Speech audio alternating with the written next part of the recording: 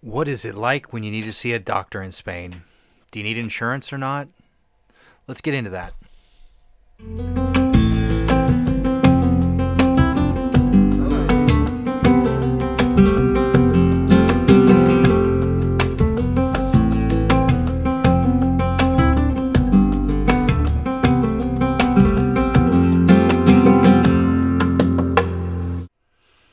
Thanks for tuning in to One Way Ticket to Spain. I'm your host, Dicky Barcelona, and thank you to Paul Bosouter for the awesome flamenco music.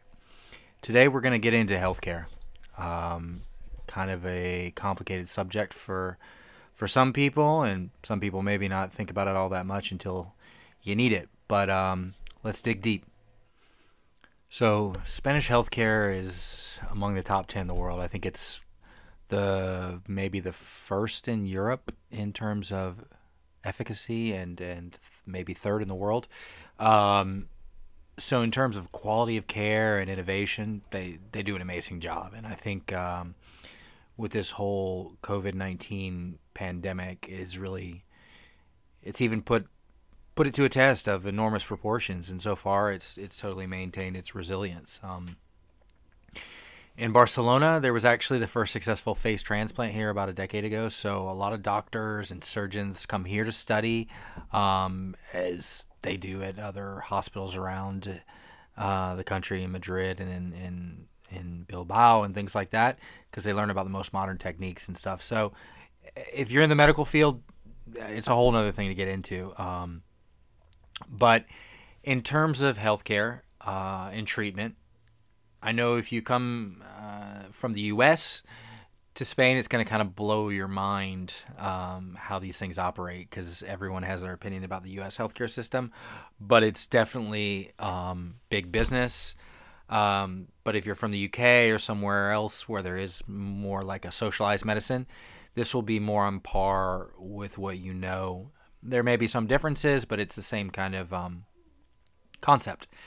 There is plenty of bureaucracy here, and there is an all healthcare system, so Spain is no different in that regard.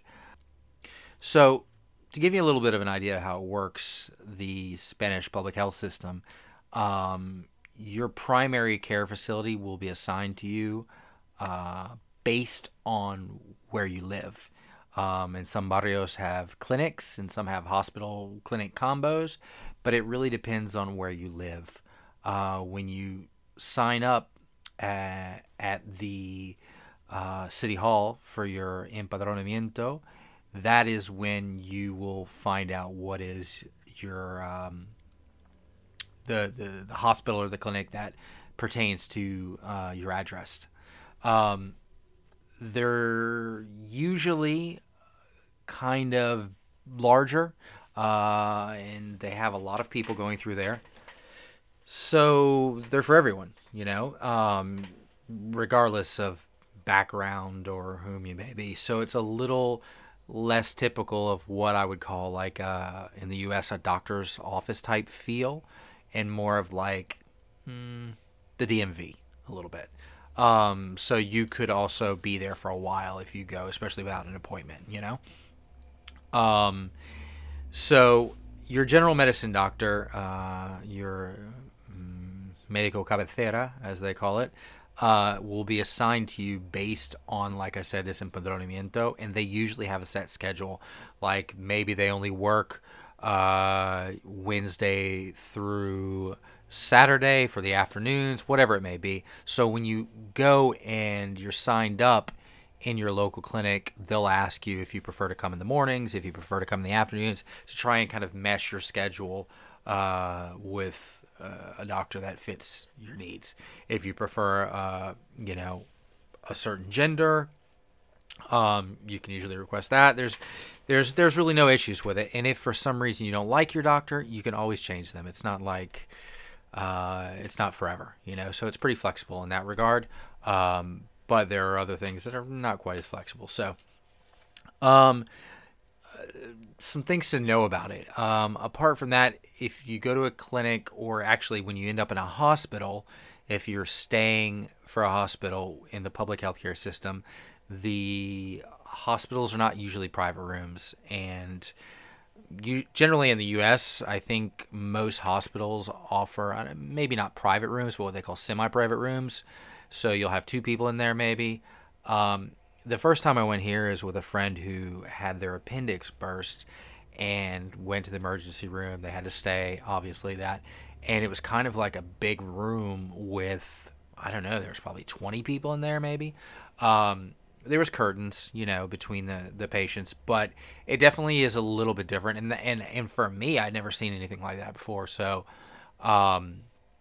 for many countries with socialized medicine, that's completely normal. But I didn't expect to see it like that, so it kind of caught me off guard. But that's typical, unless you're using private insurance and then specifically paying for a private room. But that's just typically how the hospitals are. You generally have to make appointments for most things, and that could be pretty quick to have it done. Like if you need to have blood taken, they'll usually fill out a sheet saying go here, get your blood taken. And it could be not so quick depending on how many, on a lot of different factors. But that same level of speed and can apply to some things in private healthcare as well. It depends on the treatments or the tests or whatever you may need. But in some cases, what they usually generally do is will offer for you to take a test at the location or clinic or facility closest to you. So for some reason, if you need to get it done quicker, you could probably call around and find one quicker, but it may be further from you. You may have to go somewhere. But if it's speed that you're looking for and you need to get things done for whatever reason, it can usually get done quicker. But you're just going to have to do a little bit of legwork. So you'll still need to see your general practitioner first and then get referred to a specialist to take the test, x-rays, whatever it may be. But you'll have to see them. They'll fill out a sheet, they'll sign it, and that's kind of how they keep track of everything that's going on. All the files and everything are generally digital and hard copy, so the doctors will have them pretty quickly, probably just as quick, if not quicker than you. If you have to come back and pick them up, definitely quicker than you. And there is no payment at that moment. This is a whole other thing. We all pay for it as part of our Social Security that you're paying into on a monthly basis with your salary, or if you're self-employed, you're paying it.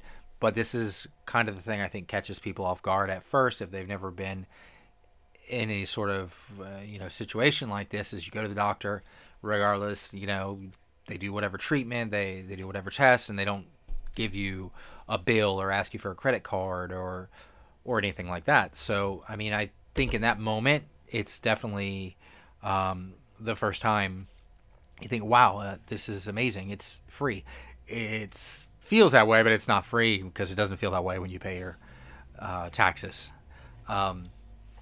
So yeah, that's one thing. The another thing is dental care is not part of it for adults, at least with the public health care system, only for children. So I can't remember exactly what age it goes to, but for children they do include general dental care. So vaccines are also done for children. That's a whole other issue, but they do the vaccines, and depending on the school your child will go to, maybe they ask for proof, maybe some private ones don't. That's a whole other thing. But in general, vaccines are given. It's part of the healthcare plan here in Spain. So long-term healthcare is also provided here in Spain for people living with a lifelong illness. If it's an immunodeficiency thing or cancer or a plethora of other illnesses, it's part of the whole system, and those people are well taken care of, as are people that are somewhat shut into their homes and need to be seen by a nurse that comes by once a day. There's steps to go through to get all these kind of things approved, and obviously it's not easy sometimes, but these are all things that are part of it. Another thing is for the medicine, you get a prescription. It's usually cheap, and I mean like a couple euros at most, usually, unless it's some crazy thing. Most of that stuff is completely covered as well. So in general, I mean the social medicine concept works very well in Spain. I believe it's almost 10% of their GDP. So there's a lot of money that goes into it. People generally feel taken care of, albeit with some complaints about various things in terms of time and whatever. But if you are healthy and then one day you're not, this whole system is there as a safety net for you, and it's imperative that it exists here because people are now accustomed to it.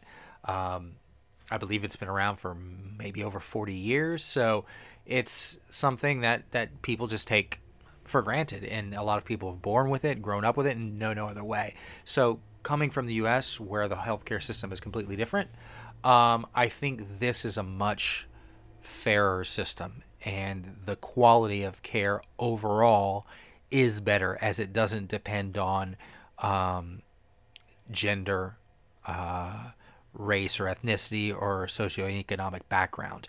In general, the care is fair and equal, and everybody has access to it. So that's the most important thing, and I support that. So what it costs in taxes is what it costs, but it's important, and it works out really well for everyone. So if you get a prescription for something, the medicine will be cheap, usually like a couple euros at most. So you have to have a prescription. If you just walk in, it won't be the same way. But as soon as your doctor gives you a prescription, you can get basically whatever you need for much less than you would get in the U.S., for example. Another thing that is worth knowing, if you're going to be sick from work for 1 day, 2 days, 3 days, or for longer, whatever it may be, is you have to have a doctor give you sign off on it, basically. That's the only way you'll get paid. You do have sick days. It's basically illegal to fire people for being sick or not pay them, but you have to get it signed off of. So if you don't get it signed off of, well, you could get fired and, whatever. So the healthcare system here used to just operate by basically signing up and getting your empadronamiento in any neighborhood that you lived in. When I first arrived, there wasn't any proof of residency required or anything. So you can imagine how that worked out. I mean, it turned into a lot of people basically just coming to Spain and going to the doctor, getting surgery, whatever health issues they had. They didn't have to do anything or pay into the system. In 2012, they changed all that. So now that it's no longer allowed to just show up in Spain and go to the doctor or whatever, but at the moment it's kind of evolved into a basic health care that's available for refugees or illegal immigrants for the first 90 days. And now if you're not paying into the system, you have to have insurance.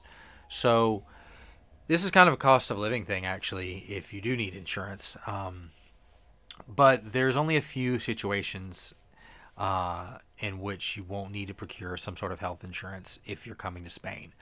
One is if you're employed with a contract, here in Spain with a Spanish company. And another is if you're self-employed with a business in Spain. With both of those situations, you'll be paying into the Social Security system. So it's going to be probably, depending on if you're self-employed, you'll pay a certain amount the first year, the second year, and then on the third year, you're paying the full amount, which is about $280 something a month. And if you're employed by a company, it's all in your check every month, what gets paid everywhere. So those people are paying into the Social Security system, so they have a right to the public health care system. Another one is if you're retiring in Spain as an EU national. So you've obviously paid into the healthcare system in Norway or France or whatever it may be. So being in the EU, they have the right to come to Spain and retire. Also, EU nationals that are visiting for 90 days or less with your European health insurance card, which you can get in any EU countries. by registering. Then you come to Spain, and for those 90 days, you will be able to go to the doctor if you need to without paying or whatever it may be.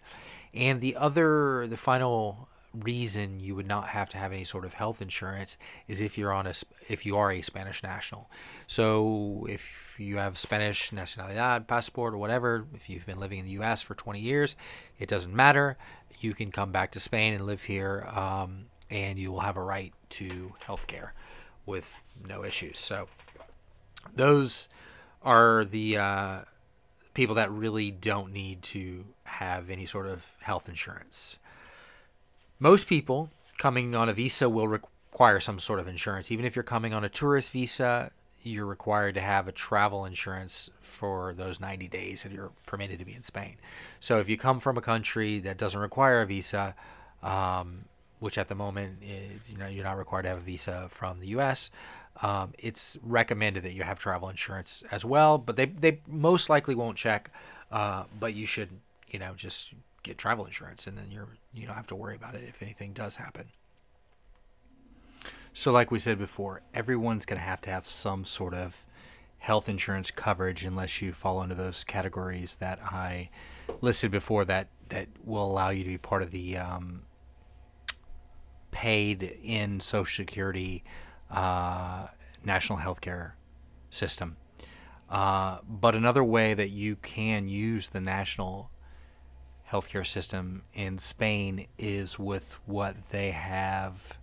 It's called a convenio especial, and it's something that has to be paid for just like as a flat monthly rate.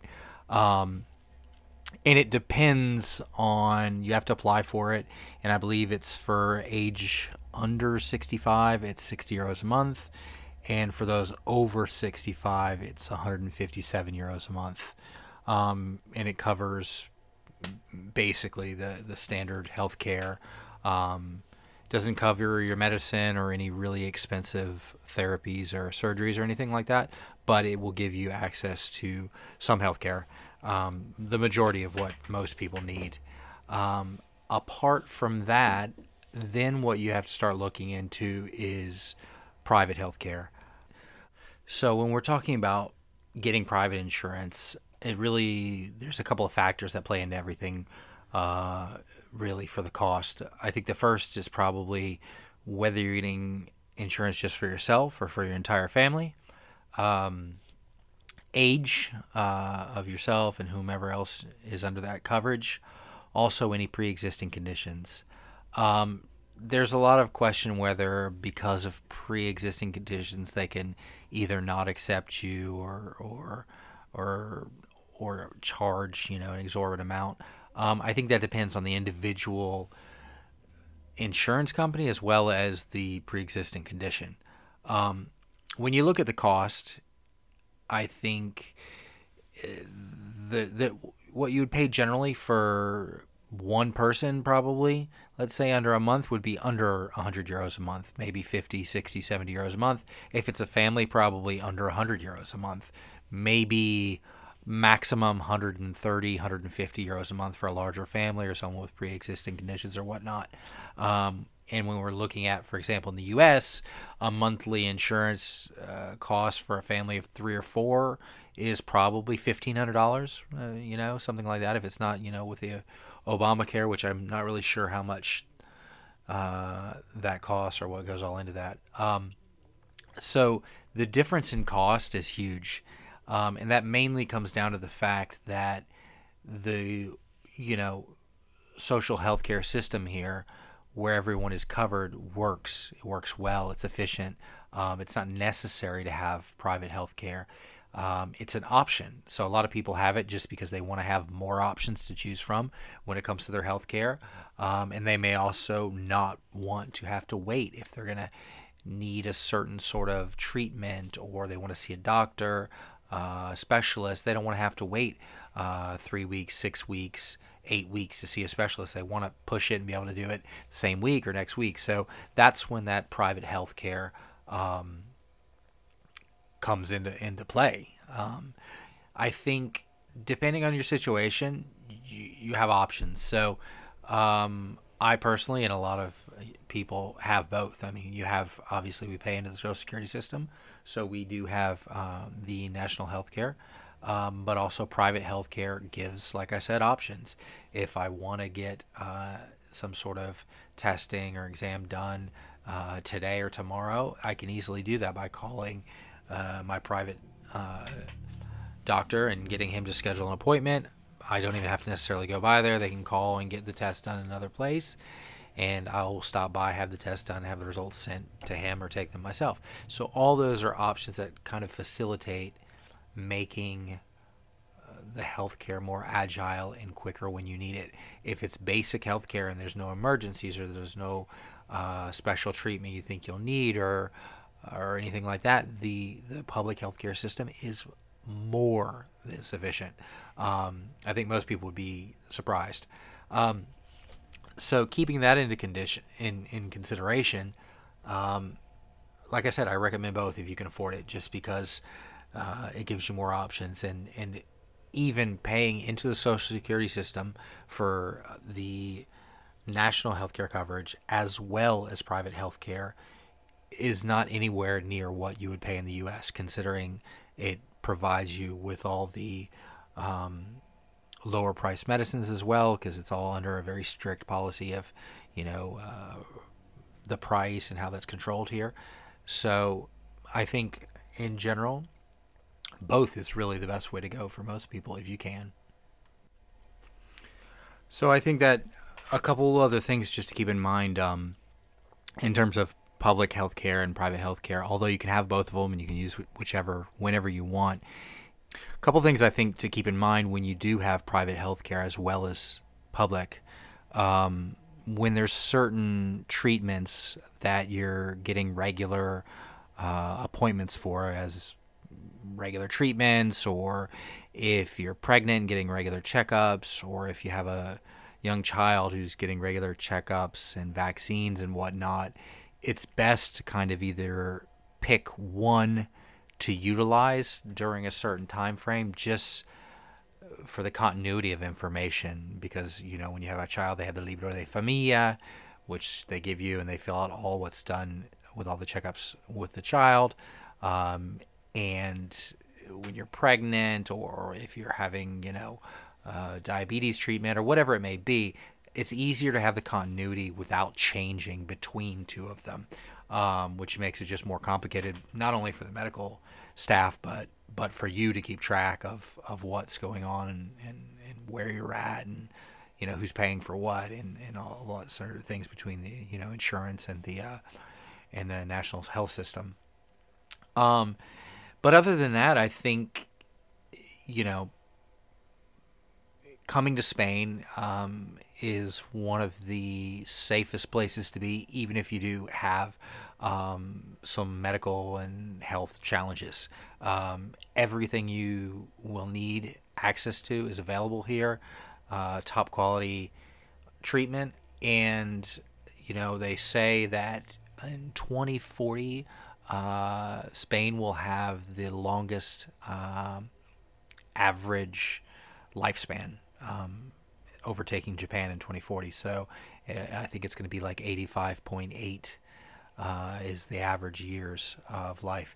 So you can attest that a lot of that really comes down to the Spanish national health system and its regular treatment, prevention, and just taking care of people.